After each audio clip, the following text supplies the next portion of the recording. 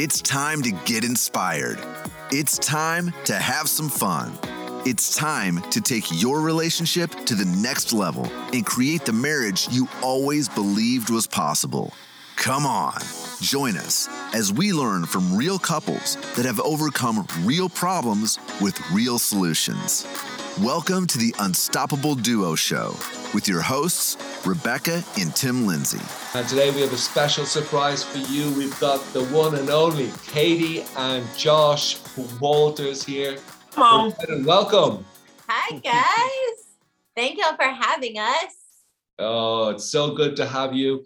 We know, of course, Katie and Josh, if anybody's been following us for any amount of time, they know that Katie and Josh are our bosses, especially Josh in his role here at Seacoast Church.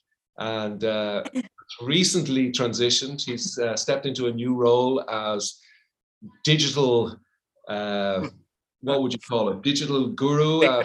Seacoast experience. So in person and online.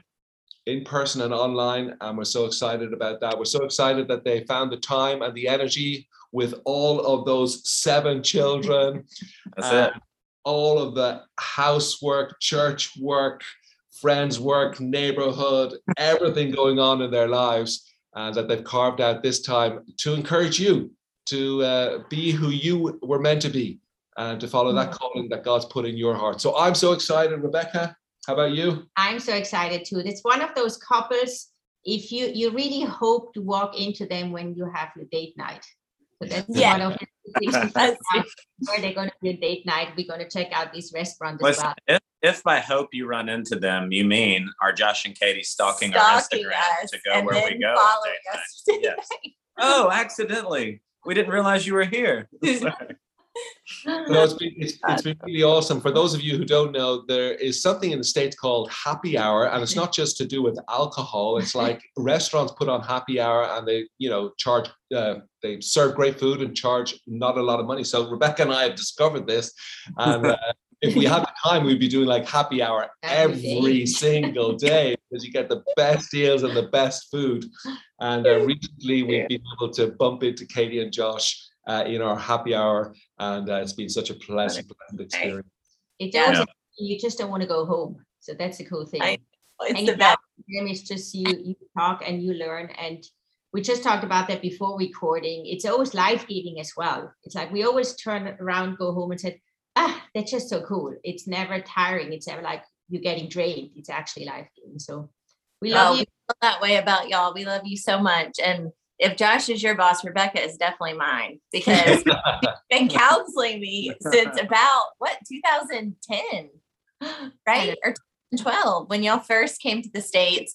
Then they went over to Switzerland. I did FaceTime calls with her in Switzerland when she's planning a church. It was like, Rebecca.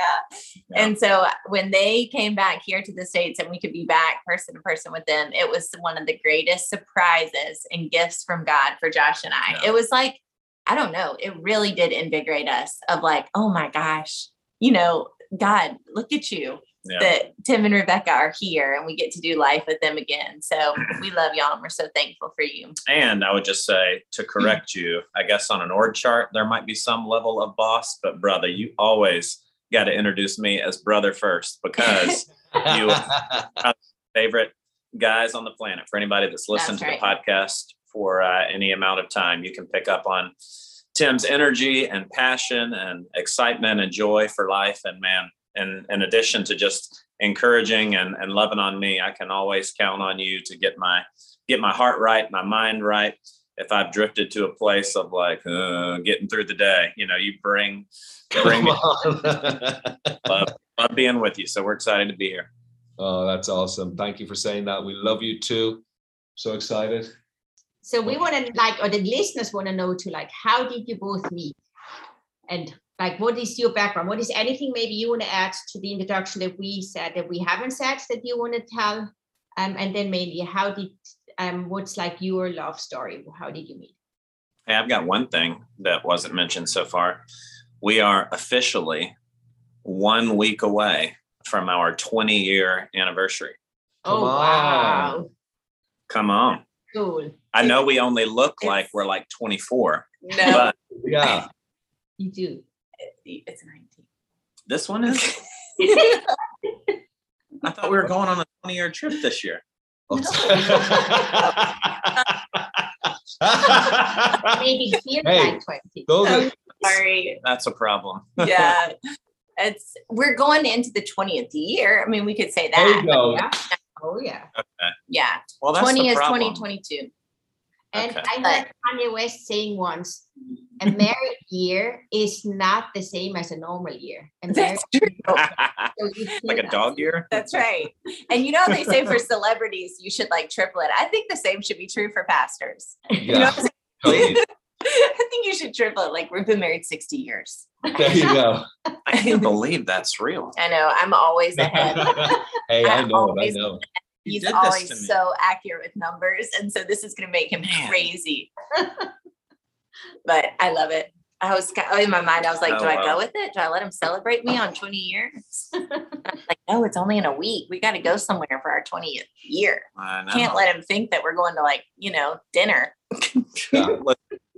We've been on our talking about 20th all these anniversary. trips. I thought for sure that was why. But Well, let us tell Maybe you how not. we met, because we have two different versions of the story. So I'll tell you the true version.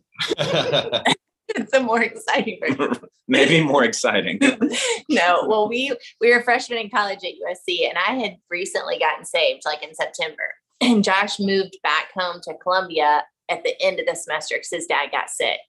So he started kind of hearing about me, and I was planning a mission trip. Let me tell This you what is I was still hearing. my true Let me tell you what story. I was. It's not a true story. What I was hearing about her was she had recently accepted Christ, grown up in church, but had an encounter with the Lord her freshman year of college that like really changed her in a big way and everything about her. And so these guys would be like, hey, do you want to go out for dinner? Whatever. They'd go out to eat, and she'd ask about their quiet time, prayer life, church involvement. And if it seemed like it wasn't happening, she would straight up get up and leave dinner. And so guys would be like, man, you got to meet Katie Walters. Don't go out with her, bro. She'll break your heart. And I was like, oh, those stories. And I was like, that's the girl I'm looking for. I want to meet Come this on. girl. Well, because you guys probably saw this too when you came to our culture. I had no concept that people were like playing church, and that they kind of hung out with Christians, even though they didn't love Jesus.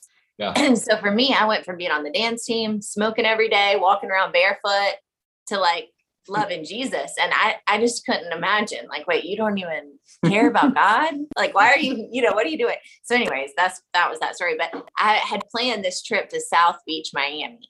And everybody was going on mission trips. Well, I didn't really come into the game. The trip late. was actually to Key Largo. Oh yeah, that's right. It was going to be to Key Largo. And we thought because the Beach Boys sang about it that it was beautiful, but turns out like it's not at all. There's like nothing. It's beautiful. There's no beaches. You have to have a boat basically to enjoy Key Largo. Really? It's like docks and then water.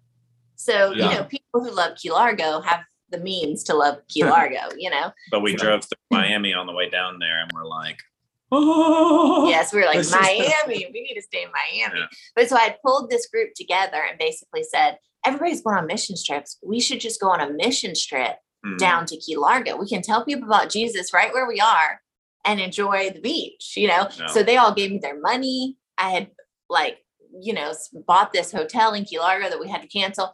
Well, we had one guy short. We had 6 girls and 5 guys. And so Josh was like, told his friend, like, let me come. So the night I met him. Now. I knew one of the girls that was going. This was a strategic self-invite. You know what I'm saying? So the night I met him, he came to give me his money for this mission trip, down to Key Largo, and his pager number so I could page him. That's right. So we had no cell phones at the time. But then we went to that trip together, and by the end of the trip, it was pretty obvious that we were, feeling each other. And so we stayed up the last night of the trip the entire night, just talking. And so no one wanted to ride back home with us. We had 2 cars driving down to Miami. Well, on the way back, nobody wanted to ride with Josh because they didn't trust him because he hadn't slept. So it was just me and him, and everybody else piled in, 10 people to this car. So just the 2 of us drove back home together. And by the time we got back home, Josh had professed his love, told me he was going to marry me, all this stuff. And I was like, Wow. Hold it. But we were pretty much done by that point. So that was when we were 18, and we got married in college shortly after that. Yeah. How long did it take you to get married after that? 2.5 years. We got married December of our senior year, and that was spring break of our freshman year. So Yeah. somewhere in all of those years is a total of 20 years. Yeah. Obviously. Awesome. Just we're going to celebrate it when you take me to Italy, not to Holland. So we got married in college, and the wild part about our story is that we always, like, from our first date, we said that we wanted 7 kids. That's a crazy part of our story, but truly, Josh said, "How many kids do you want?" And we actually said, on the count of 3, say your number. Like, because I didn't.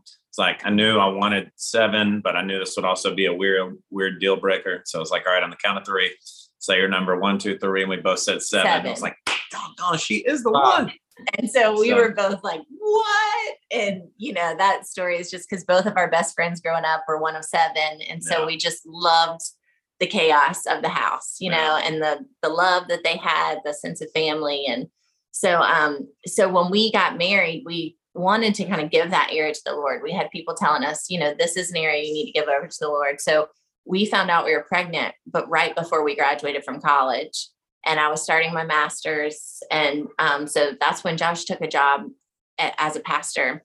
And before that, in college, we always thought we would live overseas and be like undercover missionaries. So we'd be teachers and live overseas. So we'll be teachers in the States during the school year, and then in the summer, take our kids abroad to host mission team somewhere. So get like, a mix of third world and American culture and live on mission and reach kids. But then when Katie got pregnant, and we were about to graduate, it was like literally we graduated on a Saturday and started our master's on Monday. And the church I was serving at, youth pastor transition, they were like, "Hey, how would you feel about working here?" And I just never, which is odd now that I look back at it, that I'd never considered ministry when I was kind of thinking in a way we would be in ministry. It would just be as but teachers, neither one of us had considered working in a church ever. And so, which is just strange. It was it wasn't on our radar. A practical decision of like, hey, I guess we probably do need insurance, and neither have any money, but we're about to have a baby. So maybe we should do this. Yeah. And even so it was such a change from, those early stages of dreaming about your life.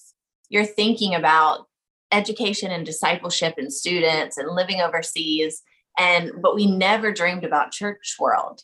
So even when we first started working in the church, it was a little like disjoining of just, we were doing student ministry. And I remember for the first like 3 to 4 years, we thought, I don't know why people are student pastors and then they become other pastors. Like, we want to be student pastors for life. Yeah. Bro. Yeah. We were like, if you love students, you love students. So like, we would follow all these people that were student pastors in their 60s and 70s. And didn't have any concept of church world. And we also didn't have any kids really at the time. So we didn't realize there comes a point where they grab me like, "Hey, peace out, man. You gotta." Yeah. So anyways, it's just funny looking back. We love to talk about those early dreams we had, like what was true of us then, it's still true of us now. Where have we like gone off from some of that original heart and passion? And I think it's so sweet in relationships to remember those days, remember the stuff that you love staying up late talking about, because you can usually find threads of it in life now, but there's also times where like the river's just taking you so many different places, and I think it's okay to, to kind of look at the two of those things together. Yeah. So that was probably a long extra intro. Hey, that's awesome. Now, I mean, your relationship started off so well and so great, and just sharing with each other the children that you wanted to have and all that kind of stuff. And I mean, even looking back for us when we talk about you guys or whatever, it's just, I don't know if you feel that way, but for us, it feels like you've been really faithful. You've been faithful to that calling of 7 children. I mean, there was times we've known you when you've had 2 children. No, they already had. We met them. You before Ari, I think. Yeah. So we've known. Just say 20 years. 20 years. There you go. We've known you for so many years, and I'm sure along the way there was times where you felt like, I don't know if this is a word from God. I don't know if we can have another child. I don't know if we can take that step. I don't know. Physically, mentally, emotionally. But it feels to me like you've been so faithful, not just in the 7 kids that you've had as a parents, but also your whole calling, your whole ministry, and just taking that next step that God's calling you to. But it wasn't always, this amazing ride. You've also had your challenges, especially at the beginning of your relationship. And you've talked, even in our conversations that we've had with each other, you've alluded to it. We've talked a little bit about it. But I'd love for our listeners to really hear that story of, what happened there and how did you overcome it? Yeah. Well, let me say, then I'll let you tell the story. The only just like starting point I'd love people to go to is like, Tim, I've seen some of your and Rebecca's wedding pictures, like long hair, like knowing you now, looking back and thinking about you then, I think every couple has those pictures of like sweet love, infatuation, crazy about a person, dreams of like taking on the world together. And just like in every sense of the word, I feel like our love story was the sweetest love story, and had Katie's parents had separated when she was young. And so we had just talked about divorce, seen it played out among our friends, had a deep conviction that like, what we said at the altar was going to be lived out for better or for worse, whatever that looked like. And so I think our story is just one of, there wasn't a day where we woke up and decided, you know what, I've changed my mind about this thing, but really one of subtle compromise over time, and a reality that we have an enemy, and we all know that. And whether we think we can outsmart him or I'm different and it won't be me, I think our story was just one that shows that, man, he is patient and roaring around like a lion, seeing who he might devour, and small decisions played out over time led us to a place that really only by the grace of God did he do a work that ultimately I'm so thankful for. And you hear people say that, it's like, but really, like I wouldn't change a thing about our story. But for what we've walked through, the depth of relationship we have today, the character individually we have today, the even just depth of love, like, man, until you've really gone through some crisis and you have to choose to love and feel the pain and vulnerability of love. I'm just so proud of who it's made us. So just want people to know, like, I know you can go back to the altar and remind yourself of the sweet love you once had that you may not be feeling today. And maybe there wasn't the kind of crisis that we've had, but I think our story is one that can point to a God who can make all things new and not just take you back to an old place, but really take you to a new one. So, yeah. And it's interesting you said that word about faithfulness, because early on in marriage, Josh would have said, I really want to be known as a couple that's faithful. And I was like, oh gosh, it made me crazy. Like, I want to be known as a couple that's like full of adventure and loves life and God. And I was like, faithful. I mean, it just would make me like on edge, but truly looking back on our story, those strengths in the two of you, they rub up so often in the covenant of marriage. And there's so many places and paths. So our hardest point of marriage was a point of an affair, which I'll share about. But, we've never had a deep place like that of pain again, or betrayal, but we've had other places where the strength and, are we back with you? Yeah. Okay. Sorry. Those strengths, that God's put in each other, they also serve as sometimes like the hardest thing to get back together, and I'm so thankful that Josh has taken us on a journey of faithfulness.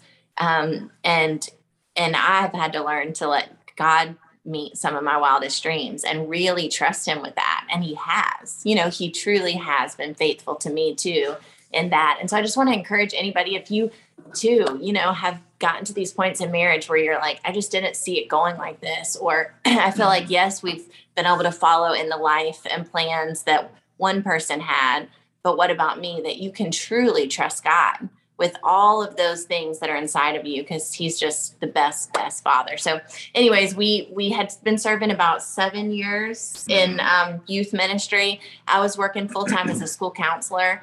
And, we were doing the deal of just lots of hustle. We are probably doing the deal more so than other people because that's where we can go. Just lots of work, lots of hustle, And lots to of give activity. some context for that, Katie we were both had gotten our masters. She's working full time. I'm working full time. We had bought and moved a couple times. So we had 2 or 3 rental properties we were managing. So young kids, full-time work, rental properties.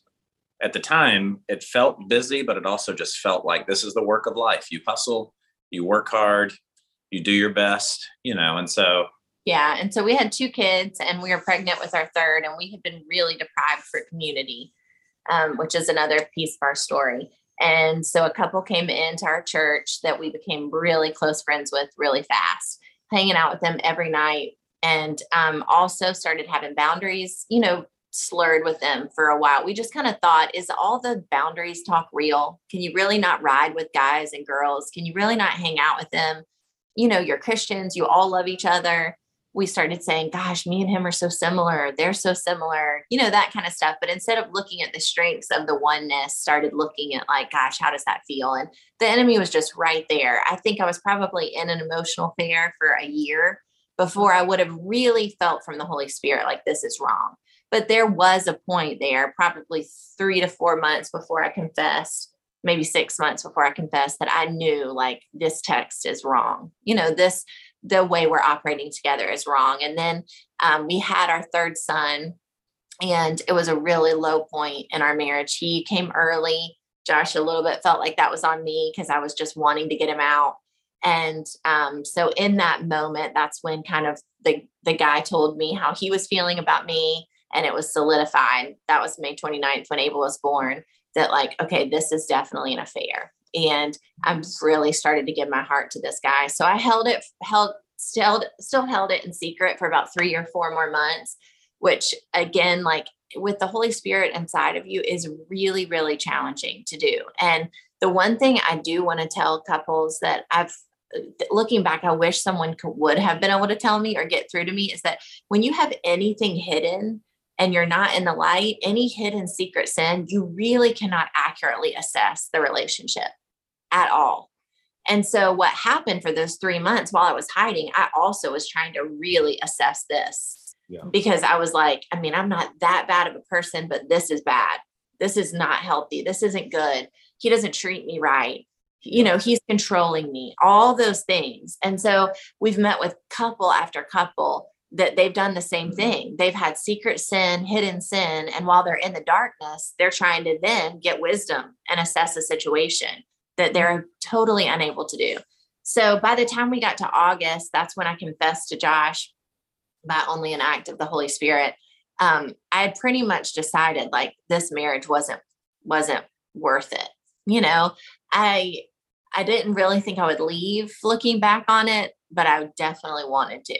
And if he would have given me any reason to, like, get out of here, I'm done with you, I would have taken it in a minute. We were by that much of a thread. And so it truly took Josh. I mean, he had all the feelings, anger, rage, they fired him like from the church. And the next day when he went and told them, and you never sensed anything, Josh, like that she's more distant, not open, or you had that was probably, of all the like different layers of pain, the hardest one for me was, man, I like to think that I'm a fairly, relationally intelligent guy in terms of reading people, discerning something's off or not right, even being able to piece together a storyline of what it might be and see things. And I was totally in the dark. There was a couple times where like, we would be hanging out together and it seemed like their foot was too close or something, that I would say something later like, hey, it seemed like y'all's foot was close. That's weird. Don't do that. But nothing like this. And so there was just the pain of like, man, how could you think and not know? And so the deception was just so hard. That hurt. And we were still fighting, having sex, having date nights. I mean, all the behaviors of a young married couple were there, you know? And so that's where I thought, like, had an awesome dad, but like, I never really saw him and mom fight. I never really saw them be intimate. I didn't know what I didn't know, you know? So I just thought, this is the struggle, the back and forth of like, you know, building family, building wealth, building ministry and life. And so, you know, looking back now, I see where in our attempts to like fight for unity, fight for oneness, if you would have asked me to list out my priorities, I think I would have had a Bible answer for you, like God, Katie, kids, ministry, you know, but the reality was that it probably looked a lot more like ministry, real estate, home projects, Kate, you know, whatever the order was, her heart wasn't treasured, you know, as it should have been. And we've been able to sit with couples to know that if they've gotten themselves into that place, there really has been more distance than they think. I mean, you can imagine how close you are now, the teamwork that you do, how much you communicate. To have something, a hidden life would not be possible. You know, I'm in his phone every day. He's in my phone every day. We're together at any point that we're not. But like when you're not operating like that, like a team, it's really easy to start to go down some of these paths. And that's what Satan's waiting for, you know? And so looking back on it, it's hard to imagine that we could have gotten there, and it's so hard to carry. I mean, and that's where I have so much empathy for people that have found themselves in places of sin, because, and if you can look at your partner with that place of empathy, that the enemy's just waiting for something, you know, and that person has been the weak person that they've jumped on. And it's really not about the two of you. It's about God's plans for generations, you know? And so if you can have that empathy on a person, you know, wherever they find themselves, that if you can love them through it, and it takes two people, it takes, you know, you faithfully loving them through it and then wanting to come back to God, them repenting, them confessing, there's really nothing God can't do, you know, once you can kind of get back in the light. And that's where back now, like when I say only by the grace of God, you know, you look back at your story and question, like, could I do now what I did then? Or how did I do that? You know, and I just look back now at the measure of pain. It's wild how in a moment, man, I can sit down with a couple going through our story and find myself in tears on the way home, just because on a daily level in our relationship, like the sting of that is so far removed. But the empathy piece, when I sit down with somebody, it's like, man, you can so quickly go to the desperation of a situation you cannot fix, you cannot change. There's no internal switch you can flip to make them love you again, to make things better. Like it really is a work only God can do. And I don't know that people on a normal, you know, Monday, that they see their marriage as that way. I think they see it as something I can do, something I can figure out, instead of seeing, man, only by the grace of God would you help me love her well. Would you help me care for her, treasure her as you do, build a lifelong marriage? Because the day-to-day stuff you don't really see until there's a crisis and you're confronted with, okay, this was the culmination of something, you know, days, weeks, years of subtle behaviors that have brought us to this place. But I do think it was just the grace of God to give me vision and conviction around, okay, he hates divorce. This is not an option for us. Both of our best is going to come as a result of working with him and each other on getting through this. Like we will look and be more like Christ, love one another more deeply if we forgive and come together on this. But also just given me, as Katie was saying a minute ago, the stuff in the darkness just made it real clear that this is not who she was. Her name, Catherine, means pure at heart. And he let me separate who she was from the behaviors that she had, which really helped me love her with his heart. I think a lot of folks attach in the pain the person with the problem, when that's not who God created, you know, who he numbered the hairs on their head and made in his image. So he really just gave me his eyes for her, his heart for her, to be able to tell her, this isn't who you are. So those were big. And just the the reality of, there were so many words in terms of the practical, how did you get through it? Like it was the daily pursuit of God, where he would give me the revelation I needed for the moment, the word I needed in the moment. I remember one conversation when you brought the journals to me. She had all these journals from college where she had all these like pet names for me: Schnooky, Boo Boo, like whatever, big muscle, sexy man. That wasn't one of them, but I'm just imagining. You wish you would have had. Yeah. But she was like, do you still feel this way about me? Because I just don't feel this way about you. And that was common language, like of, I don't know that I love you anymore. I don't know. So just hearing that kind of stuff when you're in a marriage, and on top of the betrayal, like, was just so painful on a day-to-day basis. It was that season that I'd have to go to bed, like listening to worship music to kind of override the fear-driven negative thoughts in my mind. I'd wake up with an earache for falling asleep on an AirPod, like, oh God, it hurts so bad. But I remember God saying, when she asked me that, like, do you still feel this way? Like pointing back to the past. And I was like, hey, God is not inviting us to try to fight and work to get back to an old place. He's inviting us to a new place. Wow. So it was the vision of getting through this pain together, getting through this crap of a season, knowing that his plans for us are good. He is with us. He's going to use even this to prosper us. Like, he's going to take us to a deeper place of love. That's a choice where I choose to be faithful. I choose to love. And man, there's so much blessing, which at the time, those were all words in faith. We didn't feel them. God, I hoped them to be true. Like, I was trusting him and seeking him like never before, but there was no evidence on any given day, that we were getting there. So, yeah. How quickly were you willing to let go of the other guy? I mean, the confessing is the one thing, but it was still a state of emotion that you were in. So how quickly were you able to change that? Not quickly. So the actual behavior of being with him or being with the two of them, Josh changed pretty quickly because we lived across the street from them. And so they had separated, I think, for a time. And when we lived in Columbia, and we were in Columbia for about 6 more months, and we were really struggling to get any kind of counseling or help. Josh had no job. I mean, because the church had fired us. And from that point on, we had a pastor named Don Brock in the city that was really pastoring Josh and helping us get counseling. But we really didn't have community. I mean, at this point, we had been exiled from our church, whatever, that is. Which she's using language like that, but it was very much the case. Whereas like I'd always desired to be faithful, to get a little bit better each day, like to go in and share what my wife had done, and their response be, okay, well, this Wednesday at youth group will be your last day. I was treated like I had the affair, and then we were asked not to come back to the church.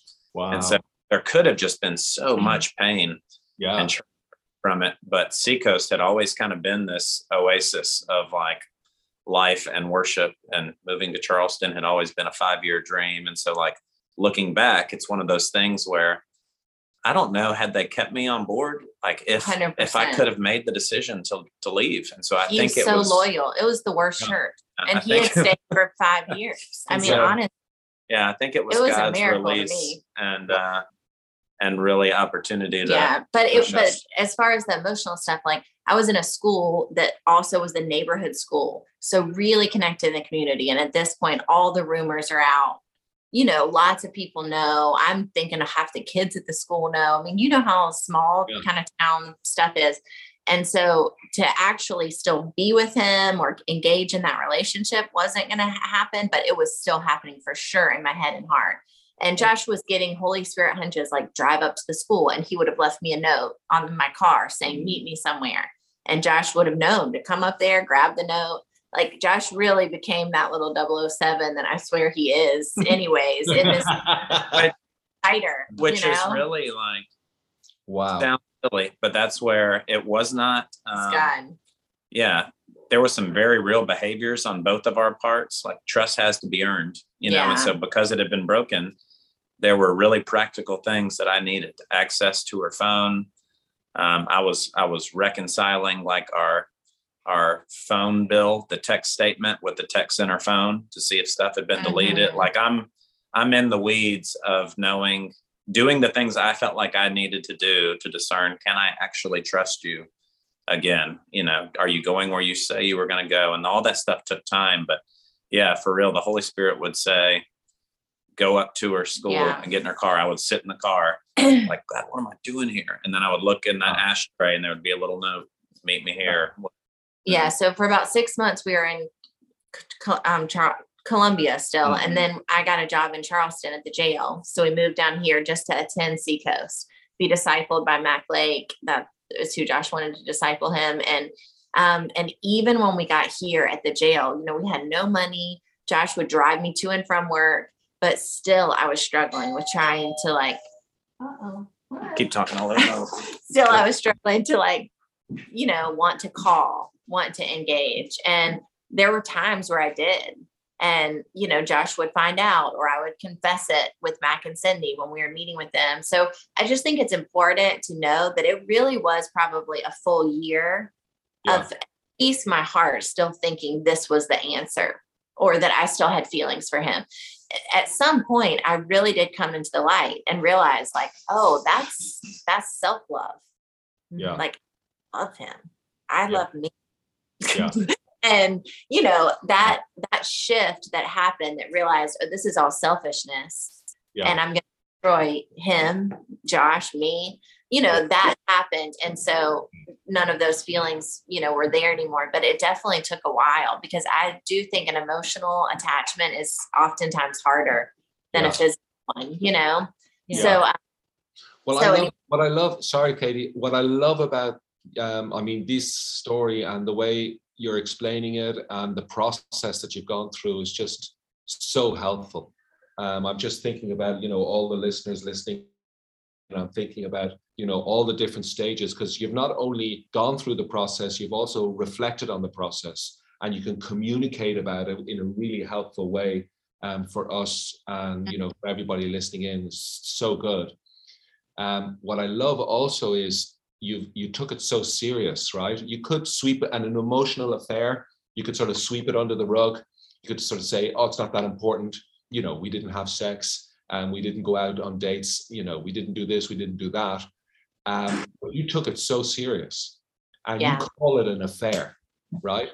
A lot of people wouldn't call it an affair, right? They would, just say, oh, there was some texting going on between, for a time and that's it. So I really love that. Was that a part of the process? Did you feel like as you're overcoming this now, you really need to name what it was and tackle it? Yeah, for us looking back, there was never a question of could we make this smaller than it is? Because it was as bad as it could be. I knew I was in my heart ready to leave. It was his and they had friend. been been going places together and had been together. So there was just components of it that once her heart was gone and it was evident that there was any other pursuit or desires within her, it wasn't conversations. That's where I do think unique to us, we meet with a lot of couples that the night that it happens are not being driven over to their parents' house to tell them, but that's what was happening for me. I was having to tell Peepaw, which was Josh's dad, who was the guy I admired the most in my life. And Josh was like, well, we've got to drive over and tell my parents now. I mean, this was our story. And so it was very exposed very quickly to everyone we knew. And I don't know if that's just a unique thing to us, but I do feel like that has protected us in life because I think one of our greatest things is authenticity and vulnerability. And so if we are sinning or struggling or fighting, somebody's going to know about it pretty quickly. And so when we do meet with a lot of couples that have tried to make anything small, it to us, we just say I promise you, the greater the pain that you're willing to go through, the greater the freedom. And even my honesty that was so hurtful to him of, I don't feel this way for you, I don't love you anymore. It actually became the greatest gift to him because when I started saying I like you today. I'm not thinking about this guy anymore. he believed me. And that was, you know, he knew, like, that's true. That was like, you think about for respect or tact, like how infrequently we say real things, like hard things. And so once you've been to the bottom, like thinking the thing most precious to you may be lost and unraveled, and it's possible that it's never the same, then all that matters is the truth. Like what is real and true. I need to know so we can build from there. And so it hurt, but I'm telling you, it was such a gift to know I don't love you, because that gave me fuel for today, in the sense of like, okay, well, I'm going to pretend to be asleep until you fall asleep so that I can pray over you, because there's some war going on and I'm the one that's going to engage, like it just gave me like, please, okay, you don't love me. You don't like me. You don't, whatever it is, hurt to hear, but also gave me fuel to fight, of knowing this wasn't just like a relationship thing. Like there was a battle going on that would impact generations, that my God could win, and so the truth became a treasure in that season. Right. Wow, that is an amazing story. I love it. It's from both. I mean, how brave from both of you. For you, Katie, to keep on confessing. I mean, sometimes you think you say it once, you're good to go. And for you, saying it, falling back, saying it again, trying it. It's like this fight, the back and forth for you internally, and still with that giving a chance to Josh, even if you didn't want to, but being honest, it's like I'm laying down all my cards, even though you're going back and trying the hidden things again. And for you, Josh, being so brave and I'm going to fight, even though you would have had the right to say, you, Katie, you better win me now.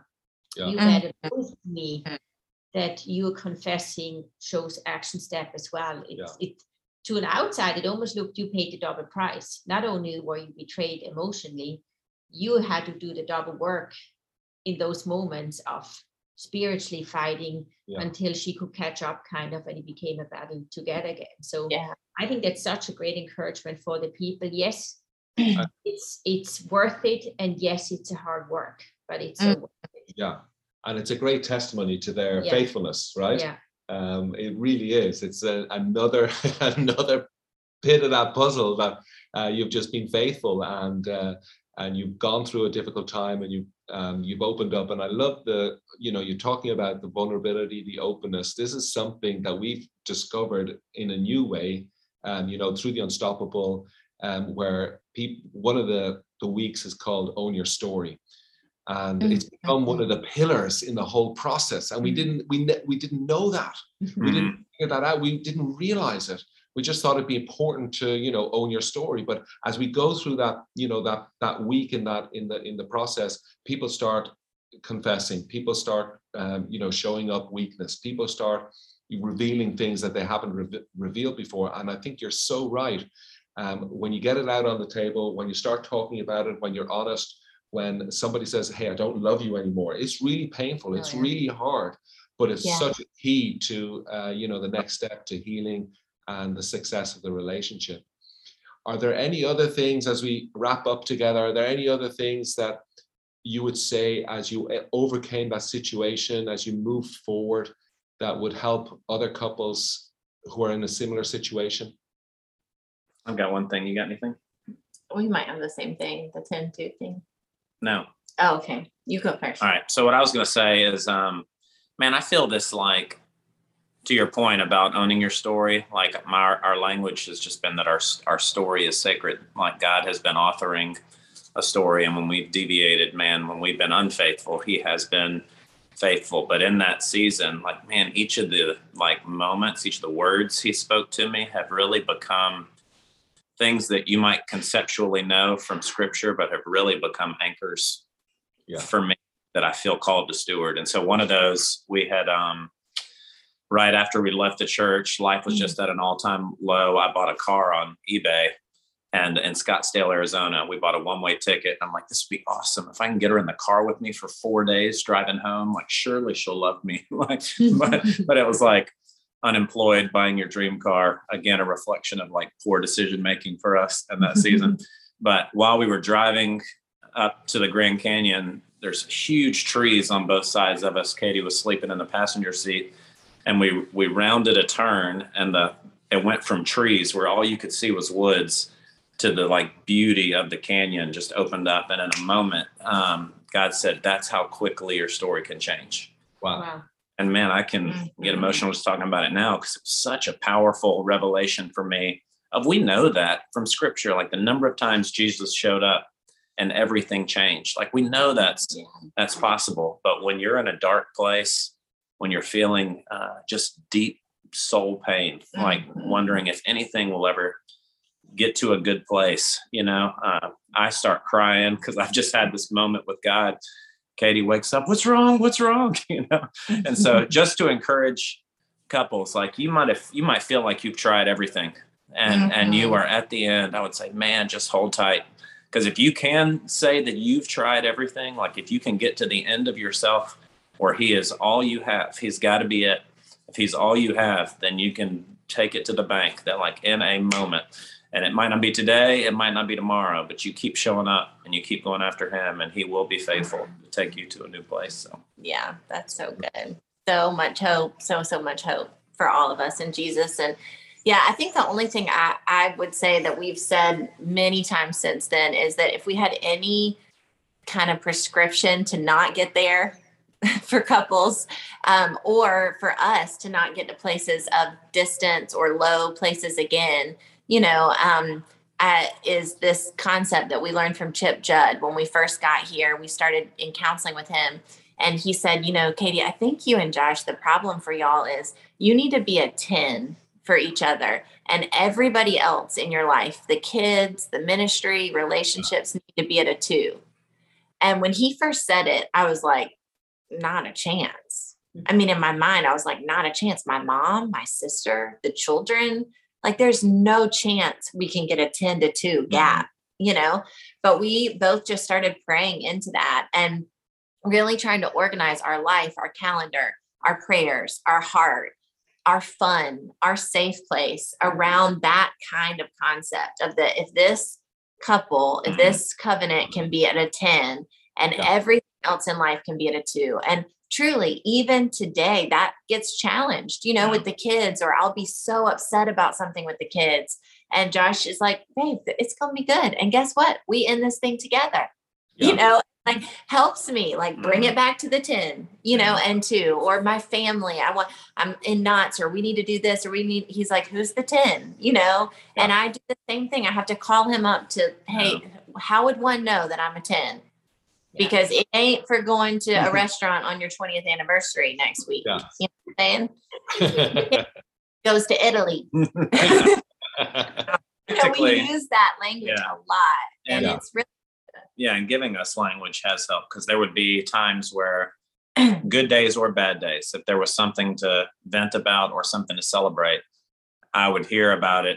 One night she was like, I told you about that. And it's like, you didn't tell me about that. And it's because there were people on the list who were a 7, 8, or 9 that in celebration would get a call first instead of me, and so just constantly being intentional to drive that gap between putting us at a 10 of priority and everyone else, having that degree of separation. Yeah.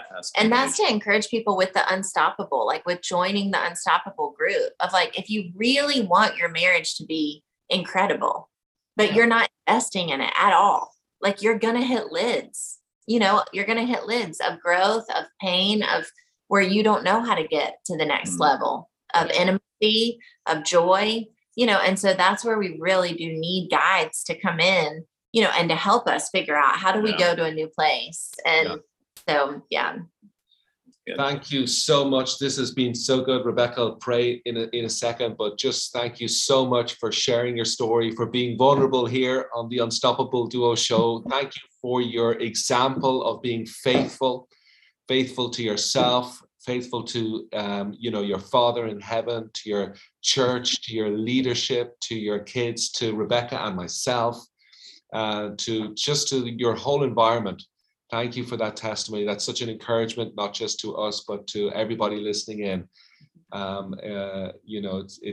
It speaks volumes about you and how you have developed your relationship and how you live your relationship, not just to each other, but to your Father in heaven. Thank you so much. Where can people connect with you, contact you if they're looking out for you? Well, probably the best place is on Instagram. So Josh Walters, Katie Walters on Instagram. We do date night lives. And if you go to my Instagram and subscribe, it says Let's Connect. Then all kinds of stuff. Like this week, I'm sending out something called Christmas on Purpose that people can just kind of really think through, what do they want the season to look like? But if we have a message or this podcast, we'll send it out to email subscribers on that. We've got a book that is going to come out. Hopefully, it might not come out until 2023, but we are sending it to publishers in January. So we ask y'all to pray for that. And it's just around our story, and the concept of things that God had taught us through the power of staying. And so we'd love for you guys to DM us, connect with us, find us on Instagram, probably the best way. Well, Rebecca and I are so looking forward to the published book. Yeah. We know it's going to be a blessing to so many couples. That's so awesome. What a story. What a time. Thank you for having us. Thank you. Rebecca, would you pray? Yeah. Father, thank you so much for this time with the Walters. Thank you so much. The two big things that stood out really was truth can become your fuel, and it's a choice what you can do with it. And I think looking at both of them and saying, well done, you choose well. With the truth, we can do something else.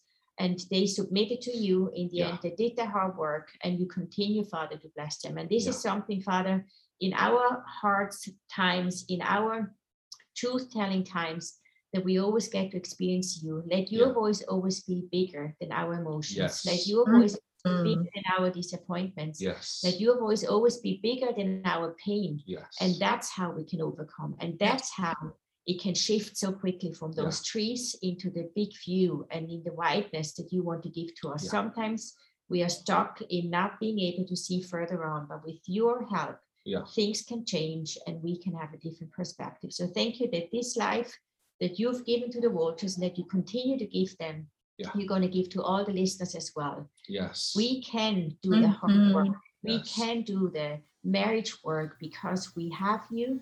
And with you, all the things are possible. Yes. Yes, God. Amen. Amen. Amen. Thank you so much, Walters, for this conversation. We love you so much. Love y'all too, man. Thank you for tuning in to the Unstoppable Duo Show. We pray that you were encouraged and were able to take away an idea of how your marriage can become a little more unstoppable this week. Are you looking for more? Twice a year, Rebecca and Tim coach a small number of couples through their 90-day Unstoppable Breakthrough experience. Why not join them and create the marriage you always believed was possible? Go to theunstoppableduo.com and register today. We look forward to seeing you next week, right here on the Unstoppable Duo Show.